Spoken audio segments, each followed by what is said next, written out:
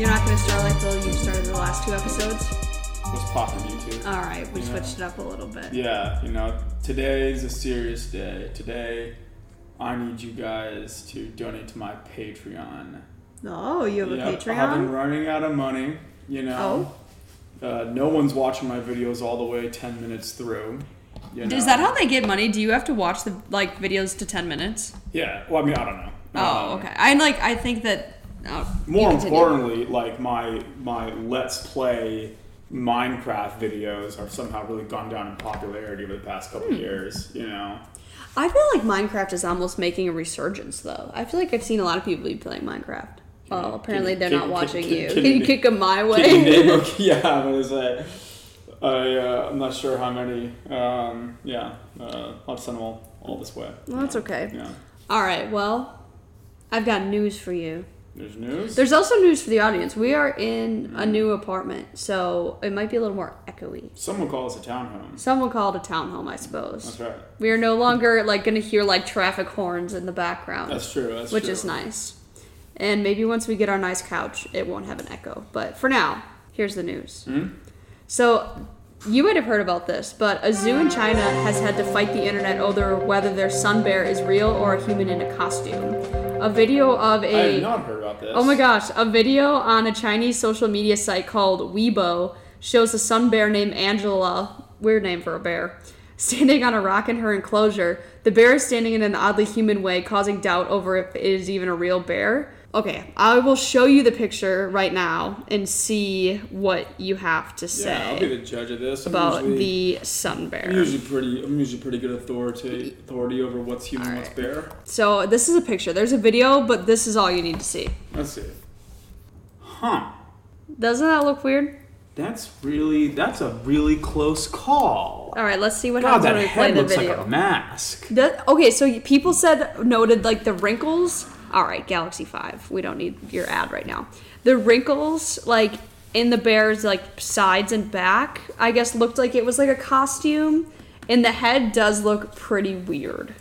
I'm also just realizing I've never really looked at, a sun bear. I thought sun bears were big because on Tooth and Claw, Wes always says that sun bears are actually really aggressive. Oh, that's It's kind of haunting, honestly. God, it looks like that little guy from Animal Farm. Tom Nook. It looks like Tom Nook from Animal Farm. God, its head looks like a balloon that's stuck to the top of its head. That's so strange. Okay, so looks like a bear that you would have in a bad dream. Yeah, it's kind of scary. I'm gonna go bear. You're going bear? I'm gonna go bear. So sun bears can grow to be 4.5 feet long and up to 145 pounds. So I guess they're kind of small. Yeah, they're not a big bear. A worker defended the zoo in an interview posted to social media on July 29th, saying, "Of course it's a real animal. It's definitely not a person in disguise." He said, "Our place is a state-run facility. Such situations won't happen here." Okay, well, one thing I gotta say, the Chinese language often translates to somewhat hilarious English translations. It is. Because that just sounds like the guy's being sarcastic, Yeah. He also goes on to defend it as it is too hot in China right now to wear a costume, so of course it can't be real. He's like, it's too hot outside. No one would even go in the costume. Once again, I feel like the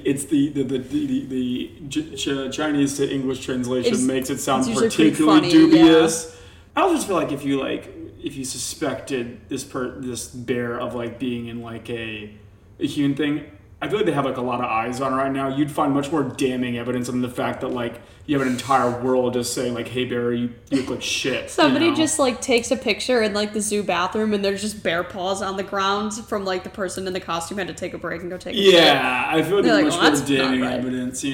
So Charles Robbins, this poor bear, doesn't know the entire world. Angela, poor Angela. Yeah. Charles Robbins, director of research at the Washington State University Bear Center, says the bear is most likely a real bear and was standing up oddly because it was begging for food. This is not the only time a zoo in China has been cited for replacing its animals with imposters. So I guess in 2013, a zoo in the Henan province in China was also accused of replacing its lion with a Tibetan Mastiff. And a panda reserve in... That's just kind of funny. Yeah, it's kind of funny. It's still an animal. It just barks all the time. In Sichuan province, sometimes Do lions bark? No, that's why it's funny, because it's dog. Do they not bark? No, they like roar. It's a big cat. What is a roar but a long bark? I'm asking big questions right now. Do dragons bark? What? Dragons always roar. Dragons aren't real. I'm asking real questions. If a roar is a bark, then do dragons bark? This is Bill O'Reilly's no spin zone right now. You know, we're not I'm not acknowledging this. That's a stupid statement. I think that's a really good question. I don't think that's true. I mean, hyenas laugh, and they're like a dog. Or we just, you know, we're just gonna have all these like black and white qualifications for like what animals can and can't say. Okay, but like no dogs roar, and like nothing else barks but dogs. I would say a big enough dog would roar. Because then it would just do like a very guttural big howl, which would in fact be a roar. I think like physiologically... Give me a big enough dog, that dog's roaring. A Tibetan Mastiff is a very big dog. I think physiologically there's a difference probably like in your like larynx between a roar and a bark. Well, no, okay. We need whoever's out there that's like a sound expert. Here's a bark. Okay. Whoa. Okay. Here's a roar. See? What is a roar but an extended bark? I don't think that was right. I think whatever. This is where we're gonna also agree to disagree. Whatever. I don't think so. Anyway, this panda reserve in China also has its keepers sometimes wear panda costumes to limit the animal's stress. So I don't know if that's just like to keep some days they got visitors, but the pandas need like a mental health day that they just put people out there, or it's like better for like the keepers to be in panda costumes with them. I don't know. Yeah. I kind of hope they're in like comical panda costumes though, like with big eyeballs. Big, yeah, like a mascot. Yeah, like an obviously fake costume. Whenever they had the Winter Olympics in Japan, I'm sure they had a bunch of like panda costumes. They're just reusing those. I think maybe that's just you making that up, but in the Beijing Olympics, didn't they have like, I feel like they had pandas as like a mascot. Actually, you'll have to look it up, but I think they had like mascots that like really made you question whether like something shady was going on. Like they had weird like horrifying mascots. You should look up like Beijing Olympic mascots because I remember they were like these weird cartoon characters. 2008 came up. Oh, it was a panda. Yeah. Okay. Well, like it's a panda in a panda costume. That's horrifying. Look at that. Bing Duen Duen is its name. Yeah, I don't know about that. It looks like a panda in like a ski suit. That's kind of cute. Wait. Oh, they have Paris is in 2024. Wow. Those are weird. What are those supposed to be? Berets? I didn't know they came up with these little... What is that? These little mascots every time. Oh, the Vancouver... Oh, no, that's what I'm thinking of on the left there. Turin... No, Turin in 2006 had these weird, look like chromosomes. Yeah, they... I don't think chromosomes smile, so that's a bit of a They don't reach, have faces. You know? Just the body of this one. Anyway... I agree. All right. Are we ready for the next news? This one might be one that you have more input on because I think you probably know more about this than I do. So, Lori Vallow Debo was sentenced to 3 consecutive life terms in prison without parole for the murders of her 2 children and conspiring to murder her husband's former wife at the end of July. Right. Okay. So, I don't know. This was a big true crime news. So we're going to talk about it. Very well. So, her and her husband, Chad Daybell, were indicted in May of 2021 for the deaths of Lori's 2 children. Lori, when sentenced, said that she had many communications with Jesus Christ and that because of these communications, she knows that her children are, quote, happy and busy in the spirit world. Seems like a bad thing to say in court after you murdered your children. Yeah, I think like, I don't know, without like really going on a diatribe, I think it kind of contradicts what she said, what she had said before, because there was all this nonsense about like her kids like being demons or something like that, you know. And she said a lot in court, I guess, and there was also a part where she says like accidental deaths happen and like all this medical induced deaths happen. I guess in her like closing remarks, she basically just kind of like rejected like all like the weird shit that she'd kind of said earlier. She's like, I didn't do that.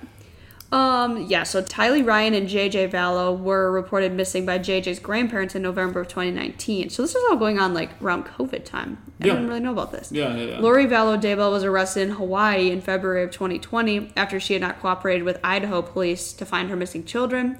Investigators found remains buried in Chad Daybell's property in June of 2020. These were later identified as his wife's missing children. Chad was arrested and charged with concealing evidence. JJ's body was wrapped in duct tape, and this tape had a strand, I guess, of Lori Daybell's hair stuck into it. And Tylee's remains had been burned and packed into a bucket, which is pretty bad. It's pretty rough. But yeah, so I guess she's going away, and I guess Chad Daybell is yet to be put on the stand. I think he's probably pretty well cooked as well. I mean, I feel like that concealing whatever evidence charge is kind of a lock. Yeah. No, I don't know. Pretty nutty case. I feel like that's something I need to look more into, because I didn't really I think one time we were listening to a podcast in the car. Was this it? I think this was it. I listened to a long diatribe about Dr. Phil, PhD, about this. You know, he has a pretty popular television show. Oh yes. Yeah? He has a PhD. What? I thought he just called himself doctor. No. He has a PhD in psychology. So he's quite accomplished. Don't do this right now. I don't know. Not on air. I don't have a lot of faith in him. Oh. I want to read his thesis. Oh, horseshit. He has a PhD from North Texas University. Why do I know that? Yeah, why? Jesus. I'm pretty sure you know. I didn't know you were so obsessed with Dr. Phil. Well, anyway, yeah. So Lori, I guess, who ended up being. Yeah, you're right. Wow, University of North Texas. That's kind of weird. Anyway, yeah. So Lori was she was a regular kind of a housewife. She was married to a guy who, would later end up dead. They had, I think they just had one kid. Maybe the older one? Yeah. I think they had one kid. Yeah. They had one kid, right? And then she really just had one of the most powerful midlife crises of all time. You know, where she kind of just goes from normal she's kind of in a bit of a. I kind of got the sense it was a bit of a trophy wife sort of thing. It didn't really sound like she was up to much, you know. She was hanging out. Spent a lot of time probably on the internet. Spent a lot of time on the internet. She seemed kind of bored. So anyway, this lady eventually, though, chooses just an amazing cliff to jump off of in terms of really diving hard into just fringe religious beliefs about angels and demons and aliens and stuff. That's a big jump. Which is frankly from if you read into it. Maybe makes treads water. Who knows? You yeah. know. But anyway, and then she gets connected when she's going to these sorts of conferences about said angels and demons and aliens and zombies and whatnot. The zombie thing really got me. Well, zombies is a term of art. We're not going to get into that right now. All right. Anyway, she meets up with Chad Daybell, who was a popular author of kind of of this end times, semi-Christian, semi-sci-fi sort of books, and those two just lock arms and dance into the wildflowers together, so to speak. But anyway, as she's kind of distancing herself from this husband of hers, at the same time, she's got a brother who's a real piece of work. I remember this part of it. This whole time, the husband is slowly realizing, whoa, my wife's a bit of a kook. She's going crazy. I might need to kind of try and secure custody over these kids before they end up dead. Mm-hmm. A little foreshadowing there, I suppose. Anyway, so then you can look it up, but anyway, this brother clearly kills the husband.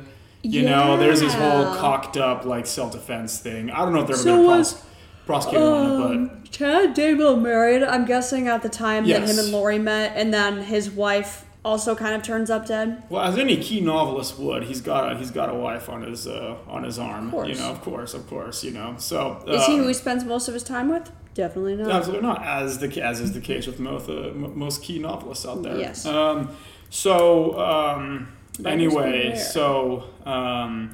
Anyway, her brother offs the husband. Somehow the brother dies mysteriously later from a quote unquote heart attack, but a lot of people believe that she/Chad kind of decided to get rid of him to tie up loose ends. Once the husband's gone, I think they generally move in together in Idaho. She was already kind of spending a lot of time out there, and then somewhere along the line, paradise turns sour, and the kids are suddenly zombies. Which, I mean, if they are. We need a real good test for, is someone a zombie? Because I don't think she did it. Do they watch Minecraft videos on YouTube for 6+ hours a day? So we got a lot of 13-year-old zombies out there. In the ground. In the ground. I feel like if this Lori Vallow Daybell lady was... If this whole thing took place like 200 years earlier, and maybe she just picked up like a stray pamphlet about how her children are zombies, she probably would have like got away with this longer, but she would have been like a crazy like Black Widow person, I feel like. In what time period? I don't know, just like 200 years ago. 200 years ago? The 1800s? Yeah. Well, I think she could probably just do it and give them the limited law enforcement the time. Exactly. She would have got away with it and just kept doing this. Yeah. Yeah, she probably would have, I don't think Chad would have been safe at one point. Yeah, but okay, anyway, so eventually family members get concerned. They start looking into where the fuck these kids are. They're obviously being insane. And then as like the police are starting to kind of get involved, they go on a vacation to Hawaii. Yeah. Which is nuts. It's a red flag, for sure. And they just kind of eventually just booked them in Hawaii, like, you crazy people come with us. Yeah. And once again, being impartial, perhaps they were just celebrating the defeat of 2 zombie ne'er-do-wells. So it seems like a court of jurisprudence has determined that was not, in fact, the case. Seems like they might not have, like, understood extradition laws, like, within the same country. Yeah. She's like, we're on an island. On an island. Can't touch us. We're on island time. I got a pina colada in my hand. Yeah. It can't be touched. Anyway, well, they're going to be in court or jail for a while. I think the key thing here is keep yourself busy, drink lots of water, read a good book every now and then, You start, like, really subscribing to some religion that kind of sounds like it could be in, like, a Dune or, like, Ready Player One book. Talk about it with a friend before you make any rash decisions. All right, anyway, proceed. So, last bit of news. Yeah. So, authorities have identified another Gilgo Beach murder victim. The victim previously was known as Fire Island Jane Doe. Her name is actually Karen Vergata, a 34-year-old escort from Manhattan. Oh. So Vergata had gone missing on Valentine's Day of 1996, but no missing persons complaint was ever filed when she went missing. Her remains, which were her feet and legs, were found on April 20th of 1996. Then her skull was found on April 11th of 2011. These were linked through DNA analysis in 2011, and the FBI identified Vergata through genealogy review using a relative's DNA recently. So no charges at this time for Vergata's murder are out, but investigators are continuing to work on this case after Rex Huerman was arrested last month for the Gilgo 4 murder. So she was one of the 11 that they found in the same area. But yeah, so they just found or identified one of the bodies they have, which is good. Yeah. Go genealogy review. All right. Well, I feel like this whole Gilgo Beach murder, it's been such a long what do you call it? Sort of mystery closed case.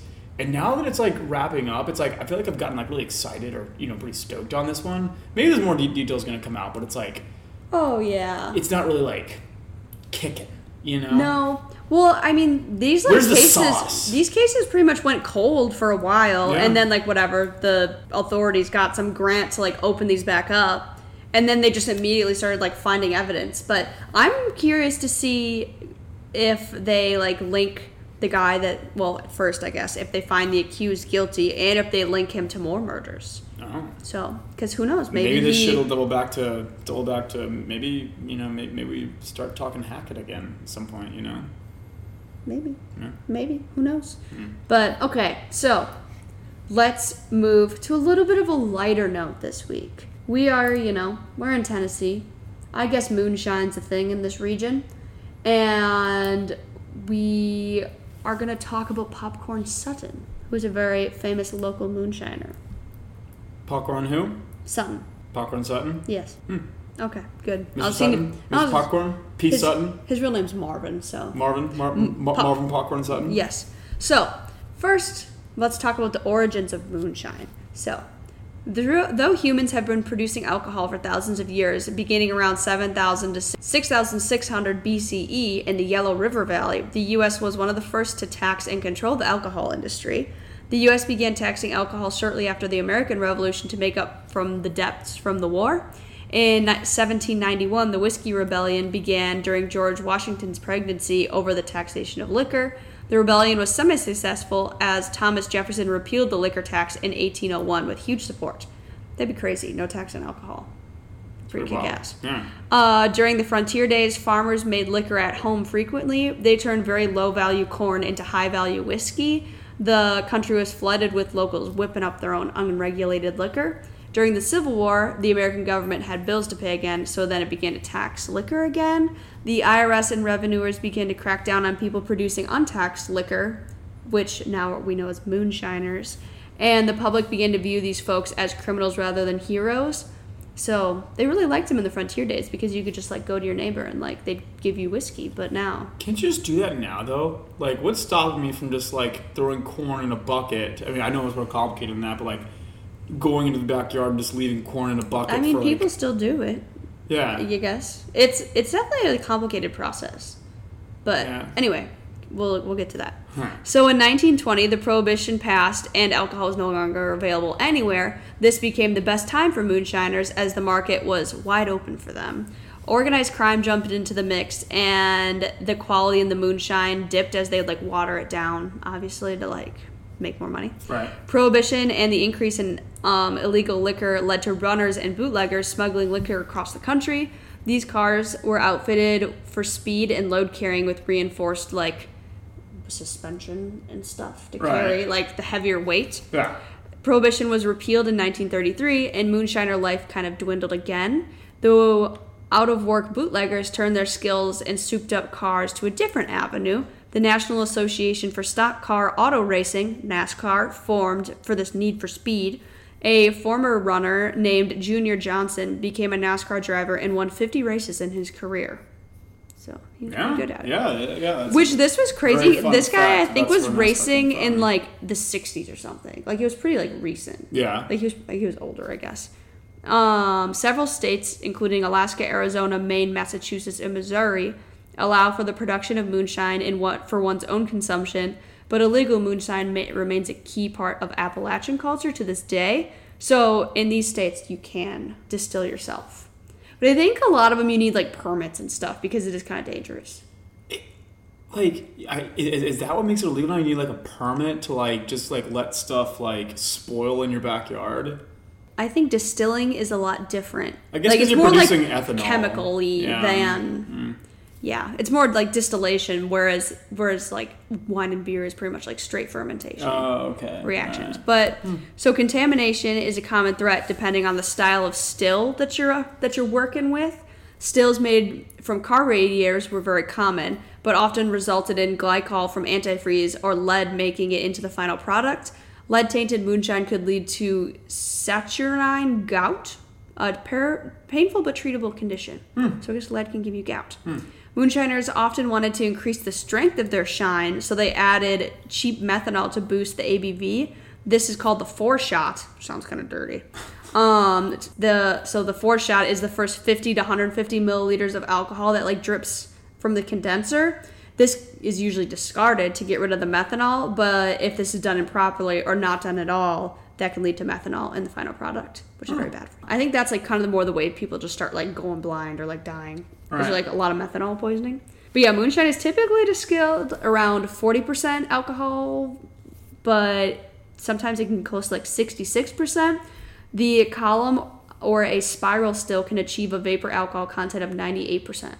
Wow. That's pretty crazy. That's some strong hooch. Because I feel like I've heard of like, I don't know. I feel like I've heard of moonshine being stronger than like 60%. I feel like they got it pretty, like Ron Swanson's. Yeah. I feel like they got it pretty guess it just depends on strong. how you make it, you know? Yeah. I don't know. I didn't go that deep into how to make moonshine, but I think it's the coolest thing. It's the origins of NASCAR. I know. I thought that was pretty cool. Yeah.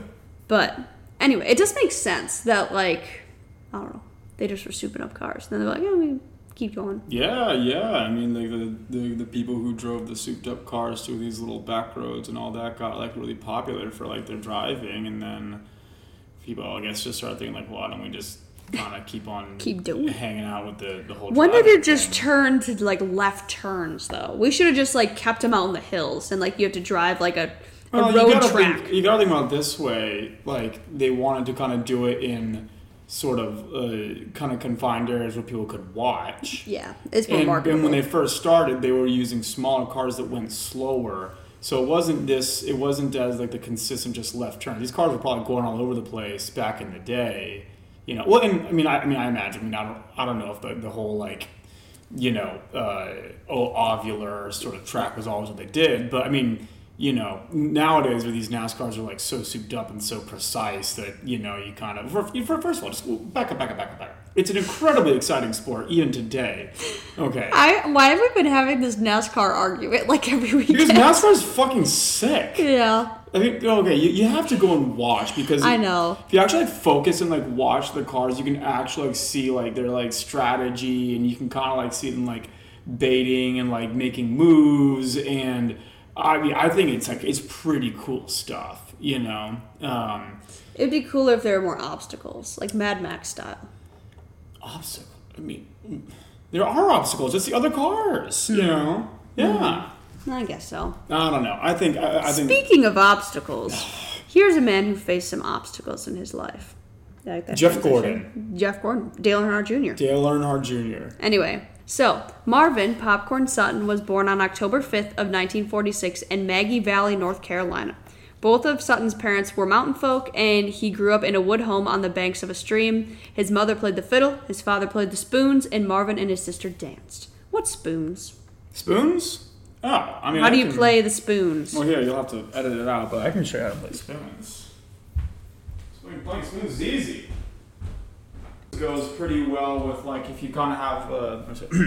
playing spoons goes pretty well if you have one of those bands where someone's kind of got, a jug, and someone's kind of, working on a washboard. That's kind of the a kind of a metallic... Yeah, well, I mean, it's just it's a band of the people, Anyway, spoons are a percussion instrument where, and obviously different spoons and, certain sort of techniques. I think our target spoons you kind of hold them kind of like this, and then you kind of just slap them against your knees, and it kind of makes this rattling sound. See if I can kind of get it going. That's about it. What a horrible sound. Well, you get good at it, and you can actually probably make a bit of a percussion instrument. Yeah. But you literally just take these two spoons and you kind of slap again. Well, first of all, these are Target brand spoons, not some good old Appalachian tin spoons. You're right. But yeah, you just slap them against your knees. On your knee? Yeah. You play the spoons. All right. Yeah. Sounds good. Thank you for that demo. So. Well, when times are tough, when we got no money, I'll just bring the spoons back out. Bring the spoons out. We'll put you on Church Street and see how you go. So Marvin became Popcorn after he became frustrated with a bar's faulty popcorn vending machine and proceeded to attack it with a pool cue. And ever since, he was known as Popcorn. Popcorn considered moonshine making and bootlegging a legitimate part of his heritage as a Scots-Irish American in the Appalachian area. He came from a long line of moonshiners, learning the craft from his father and his grandfather before him. Popcorn began making moonshine in a dense area of brush called the Bend of the River, which is where he was later buried. This is all a very artful way of saying this guy was part of a long family of drunks. Yeah. So Popcorn knew what he was doing looked pretty bad under the eye of the law, but so his stills were patched together and could be quickly disassembled. Popcorn took pride in the quality of his white lightning. He used the freshest white corn for his mash and claimed to use the coldest, cleanest stream water. He also only used new copper tubing instead of radiator pipes like the other people. Very considerate. Mm-hmm. Popcorn's standard shine tasted like buttery sweet corn, but he often added pears, peaches, figs, and black cherries to his infusions. It sounds pretty good. I know, it does sound good. I like the idea.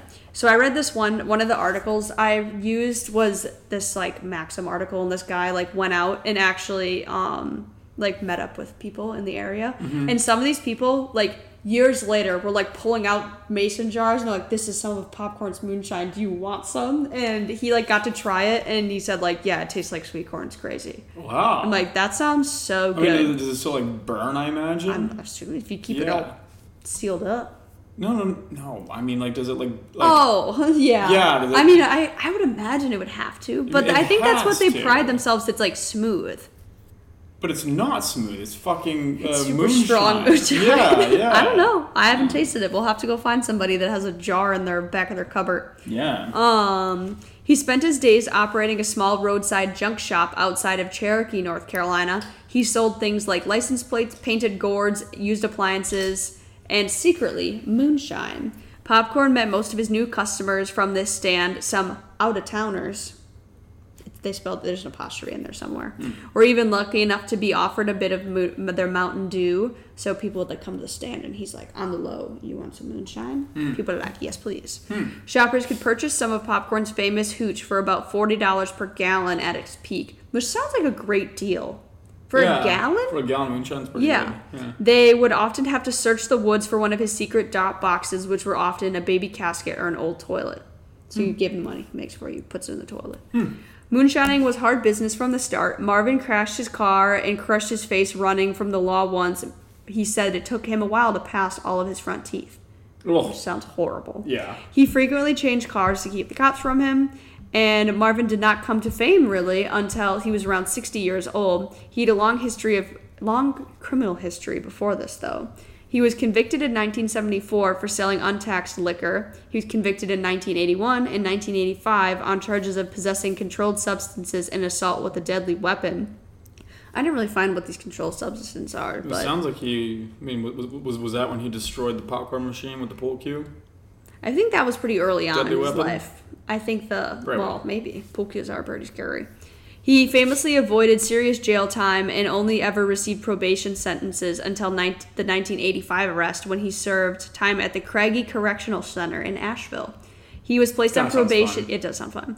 And he was placed on probation in 1998 when state agents raided his roadside store in Maggie, North Carolina, and seized a moonshine still in 60 gallons of moonshine. That's a ton. It's a lot of moonshine. Popcorn was known to cozy up with local authorities, which may have led to his mild punishments from the law. He was particularly good pals with the local county sheriff named Toonie Moore, which sounds like a cartoon name for a sheriff.